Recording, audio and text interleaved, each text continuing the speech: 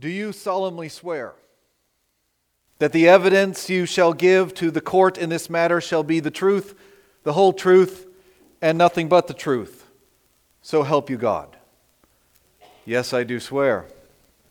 Have you ever had to do that? Have you ever had to give testimony in court? I've done it a couple of different times as a witness in a couple different kinds of court cases. So far, I've only been the defendant once.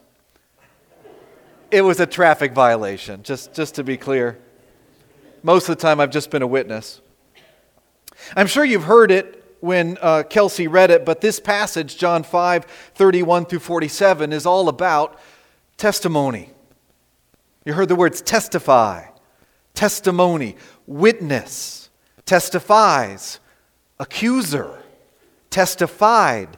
Testimony is a major theme in the Gospel of John, which is concentrated in this short passage. It's like there's this big cosmic court case going on, and various witnesses are being called to give testimony. And the testimony is being weighed and sifted and judged as valid or invalid, as true or as false. And here's the question that these expert witnesses are being asked to testify about: who is Jesus? Is Jesus who he has claimed to be? And Jesus has made some pretty big claims, has he not? Remember what we heard just last week? For those of you who were here last week, remember those mind-blowing, brain-bending claims that Jesus made about himself? Well, this is the same chapter. In fact, this is the same story. We just had to end someplace last week and pick up it again this week. Jesus is still talking at the same time to the same people. Jesus has healed a man who was lame for 38 years. And he healed him with just a word. He said, "Get up, take up your mat and walk." And that's exactly what happened. But it was a Sabbath day when he did this healing, so the Jewish religious authorities got mad at Jesus for work done on the Sabbath. And Jesus said, "Yeah, I'm working on the Sabbath. Get used to it. God does that."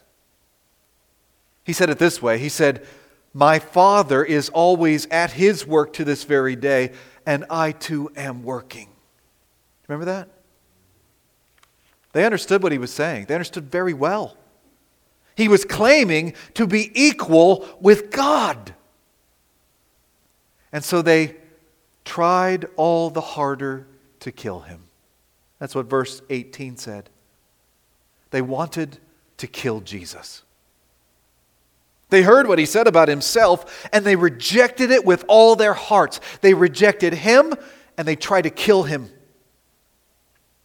But Jesus wasn't done saying mind-blowing things. He had more to say about who he is. He said that not only is he equal with God, but he is, in a unique way, the Son of God. He is God the Son. And as such, he is perfectly in harmony with God the Father. He said the Father loves the Son and shows him all he does. Remember that? That's verse 20. Profound. There are depths to that statement that we will never understand, even in all eternity.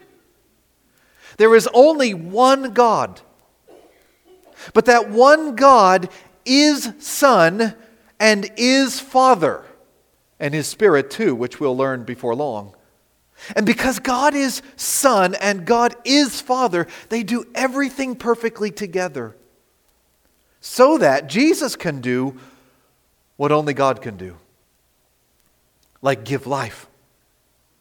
He has life in Himself, so He can give life to whomever He pleases. And He has authority to judge. He's the Son of Man. And one day Jesus says that He will speak and all who are in their graves will come out. And He will judge everyone, every single soul.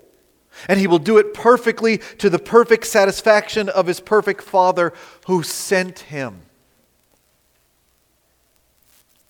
Isn't that totally amazing? What do you think about that? It's either true or it's false, right? It can't be kind of both. And either way, it's a big deal. These are big things to claim.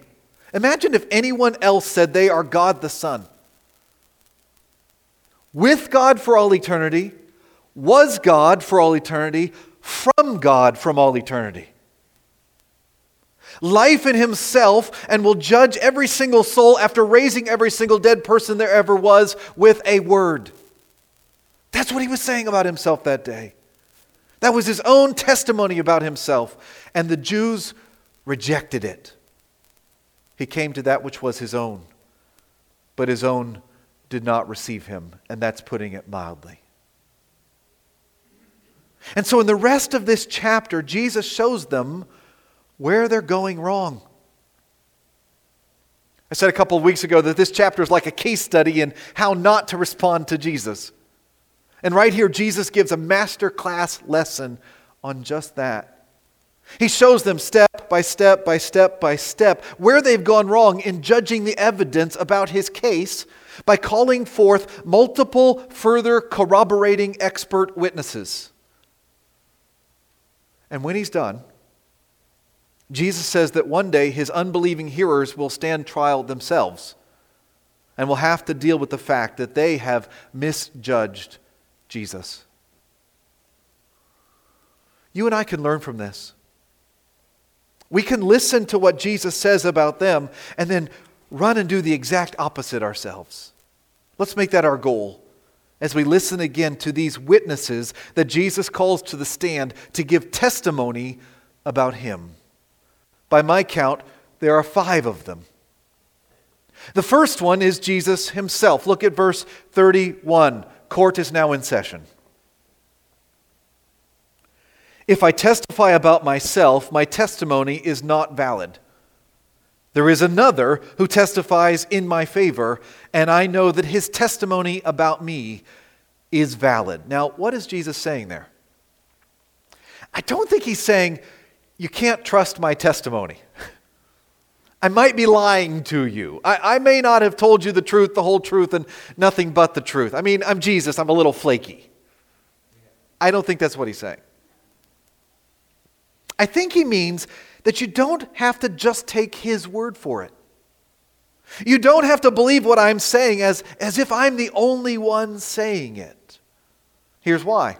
First off, in their judicial system, you had to have at least 2 witnesses to establish a fact in their courts of law.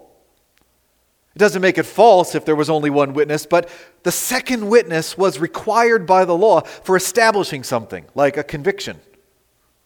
So Jesus is saying, yes, I'm saying some big things, but I'm not alone in saying it.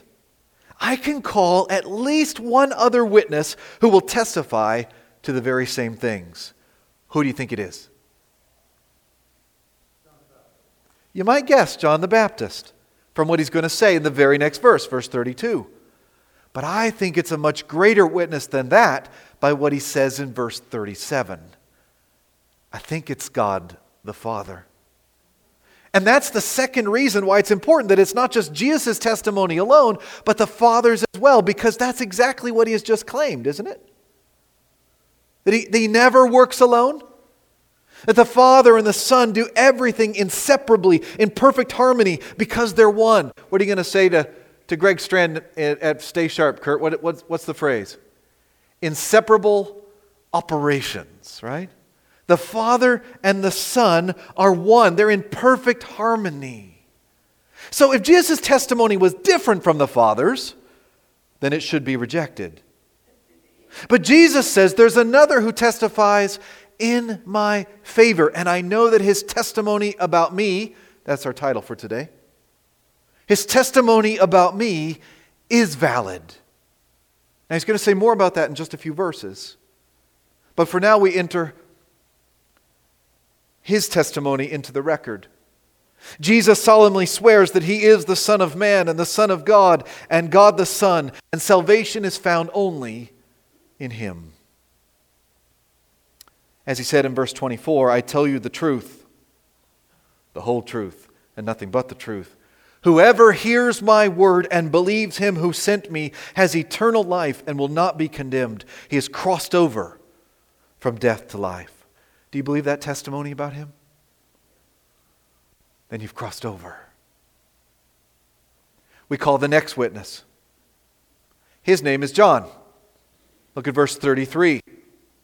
You have sent to John, and he has testified to the truth. Not that I accept human testimony, but I mention it that you may be saved.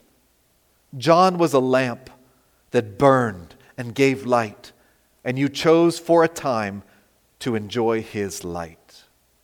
Jesus here is talking about what we read back in chapter 1, John's testimony about Jesus.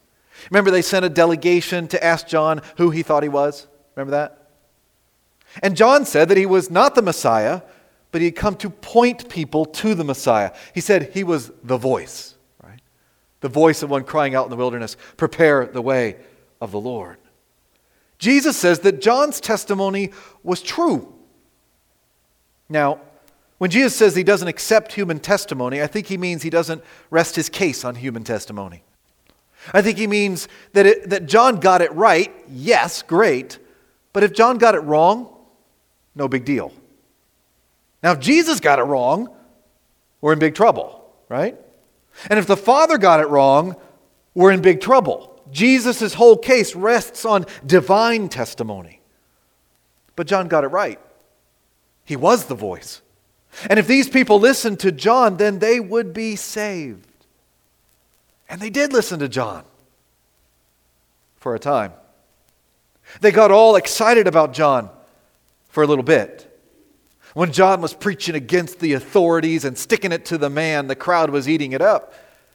But when John pointed at Jesus and said, look, it's the Lamb of God who takes away the sin of the world, well, then they didn't want to hear anymore. By the way, I would love it if this were said of me when I die. He was a lamp that burned and gave light. That's what I want to do.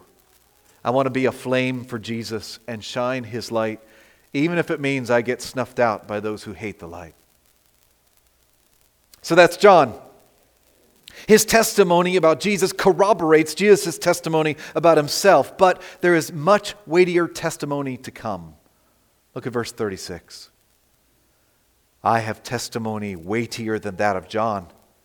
For the very work that the Father has given me to finish, and which I am doing, testifies that the Father has sent me. Jesus calls witness number 3 his own works. Jesus says, even if you don't believe because of what I say, look at what I do. Look at the water turned to wine.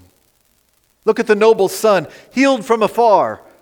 Look at the man walking around carrying his mat after 38 years of lying flat.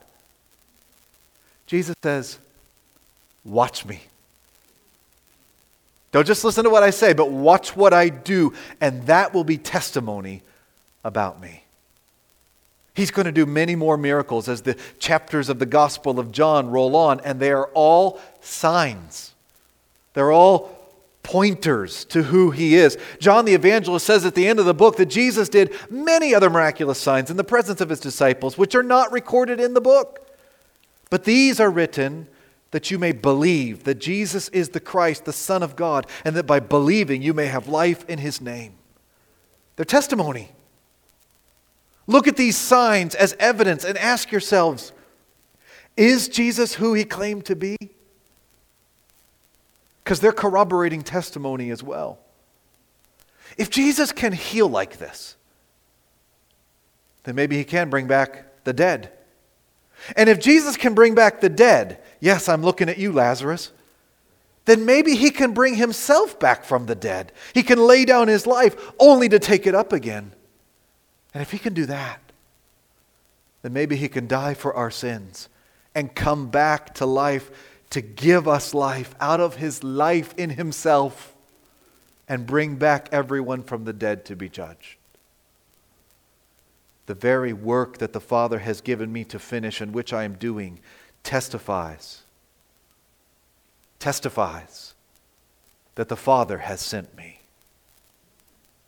But that's not all. He calls another witness. Witness number 4. Jesus calls God the Father to the witness stand. He's the only one who could do that, by the way. Look at verse 37. And the Father who sent me has himself testified concerning me.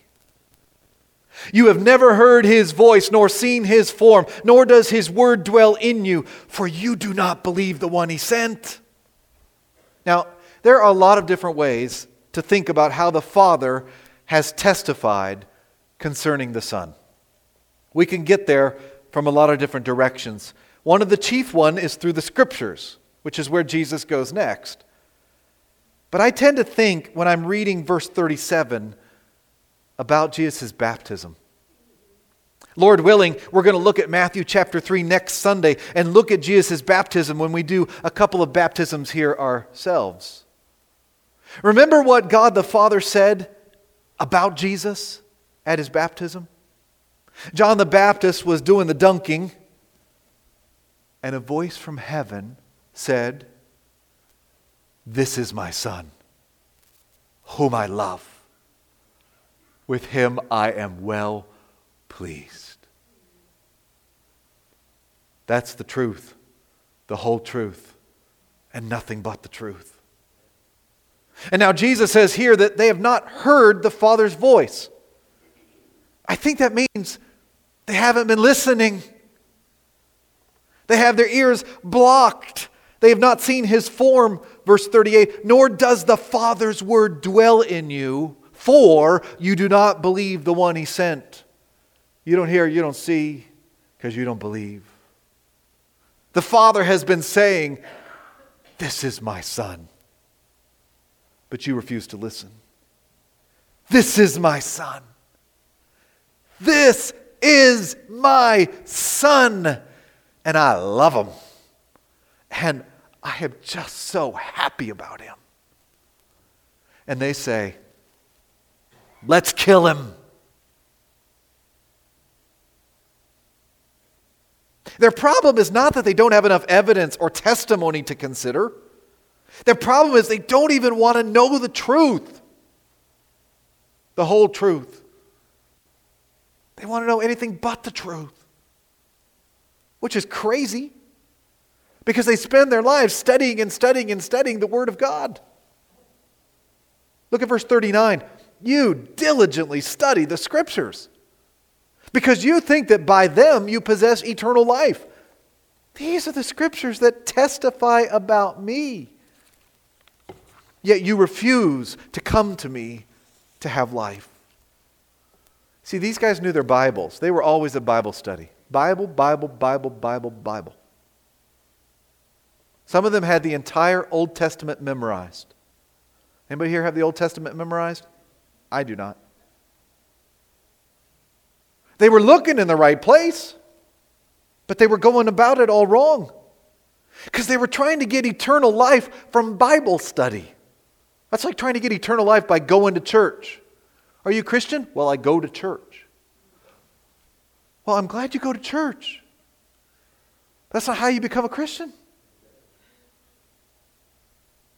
They thought they could be saved by studying their Bibles. You diligently study the Bibles because you think that by them you possess eternal life. Eternal life does not come by diligent Bible study. And I believe in diligent Bible study. See, the Bible exists to show us Jesus. The Bible exists to lead us to Jesus. We don't worship this thing. We look through this thing to the person we worship.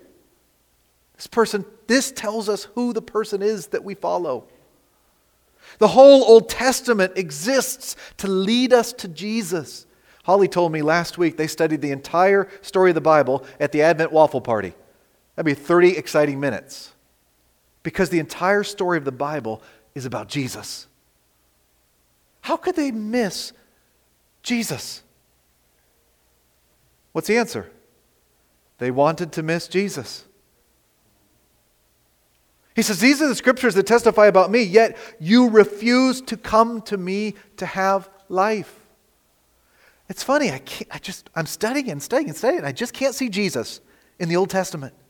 I just don't see him here. I can't hear how Jesus is in the Old Testament. I can't see how it all points to him.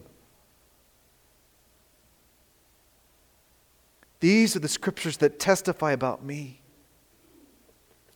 Notice that he's calling trustworthy witness number 5. That's the scriptures. It's himself. It's John the Baptist. It's his works. It's the Father. Number 5, it's the scriptures. They testify about Jesus. And notice also that the problem is not the scriptures. It's the heart of the people studying the scriptures. They refuse to come to Jesus to have life. So I have 4 quick points this morning of application, each of them the opposite of what these people were doing. And here's the first one. Come to Jesus to have life. It's what they refused to do, and it's the whole point of this whole gospel. We can have life in Jesus' name, or we can refuse to have life in Jesus' name. That's the choice. There's no eternal life outside of Jesus, even in the scriptures. You can study the Bible until you're blue in the face, but if you aren't studying it to come to Jesus, if you aren't willing to receive Jesus, then you won't get what the Bible is saying. And you won't get what the Bible is offering either. Come to Jesus to have life. Number 2, love God from your heart. Jesus says that they have not been doing that. Look at verse 41. I do not accept praise from men, but I know you. I know that you do not have the love of God in your hearts. How could they go so wrong as to want to kill the Son of God? Well, they didn't love God, the Father. Why wouldn't they want to kill his Son? Again, Jesus says that he doesn't accept praise or recognition from men. That doesn't mean that he doesn't receive our worship. He accepts our praise. It means he doesn't live off of it. He doesn't need it. He doesn't live for our opinions of him. Just like in verse 34, Jesus doesn't build his case from humanity's take on him. If we get it wrong, he's still the Son of God and God the Son. He doesn't need humans, but he knows them. As we saw in chapter 2, verse 25, he knows what's in us. John already said he did not need man's testimony about man, for he knew what was in a man. And in this case, he knew that what was in them was hate. You do not have the love of God in your hearts. That could either be love for God or God's love in their hearts. It probably means both, right? If you know the love that God has for you, which always comes first, then you will love God back. But if you don't know God's love, then you won't love God in return. And they certainly did not. And it was clear from how they rejected God's Son, who came under the authority of God the Father. Look at verse 43. I have come in my Father's name, and you do not accept me. But if someone else comes in his own name, you'll accept him. Jesus says that these guys want to be deceived and are ripe for being deceived and will soon be deceived. They will accept fakes and snakes and false teachers and even false messiahs. But they won't accept him. They won't love him, even though he's the genuine article. Beloved, you see how this bothers Jesus? How sad and angry it makes him? It's because God is so loving. God so loved the world that he sent his one and only Son, and the world said, no thanks. We don't love you. We need to be different. We need to cultivate a love for God from our own hearts, and the best way to do that is to dwell on the love of God that came to us first. So let's say our memory verse together. Just think about this. Don't let it get old and stale. Let's say John 3:16. For God so loved the world that he gave his one and only Son, that whoever believes in him shall not perish, but have eternal life. How else could we respond to that than to love him back from our hearts and seek his approval? Look at verse 44. How can you believe if you accept praise from one another, yet make no effort to obtain the praise that comes from the only God?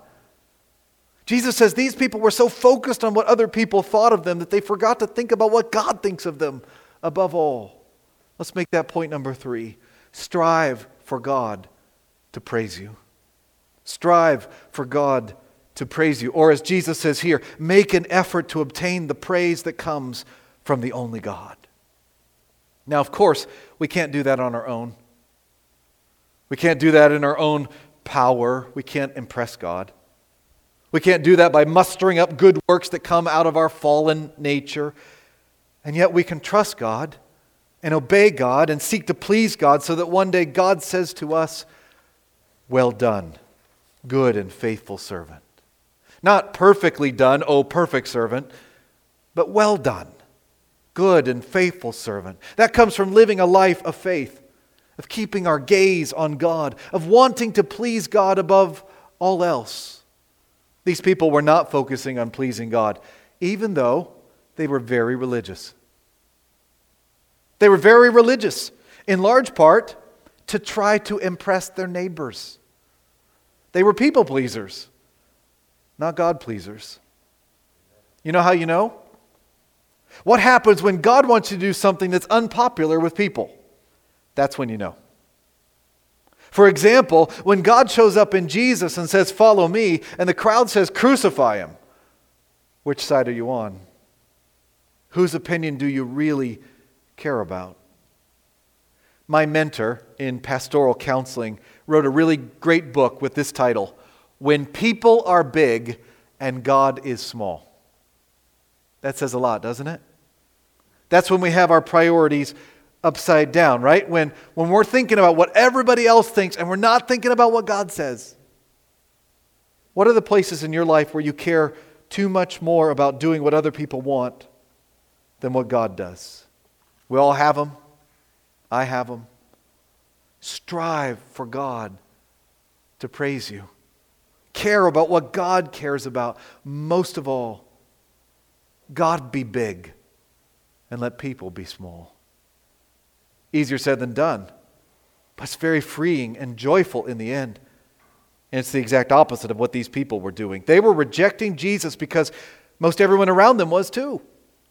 He didn't look like what they expected or wanted. He didn't fulfill the picture they thought that Moses had painted of the Messiah to come, but they were all wrong.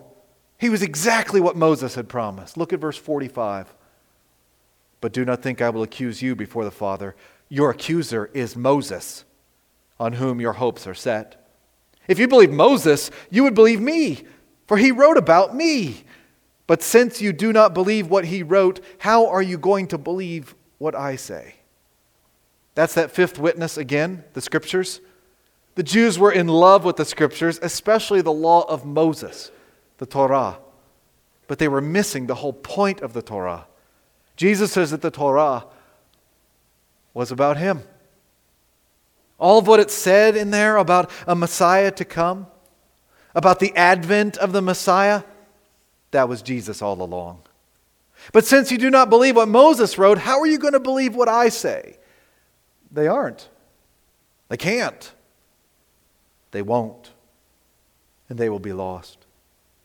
Because Jesus is saying that there's another trial coming. And this time the question before the court will not be, who is Jesus? It will be, who has rejected Jesus? And Jesus says he will recall the previous witness for the defense to be a witness for the new prosecution. The Scriptures written by Moses will be called to give testimony, and those who ignored what they said and rejected Jesus will themselves be rejected. How scary is that? Beloved, let's do the opposite. Let's believe the testimony about Jesus. Believe what Jesus says about himself, that he is the Son of God, and God the Son, who has life in himself, is going to be the judge of all the living and the dead. All those things we read about in the Nicene Creed this morning. Believe what he says about himself. Believe what John the Baptist said about Jesus, that he is the Lamb of God who takes away the sin of the world. Believe what the miraculous works of Jesus say about Jesus, that he can heal and he can give new life and he can die for our sins and come back to life to give us life. And believe what God the Father says about his one and only Son. That's my boy. And I love him. And I'm so happy about him. And believe what the Scriptures say about Jesus. He is the Christ. You believe that? And you will not perish, but have eternal life.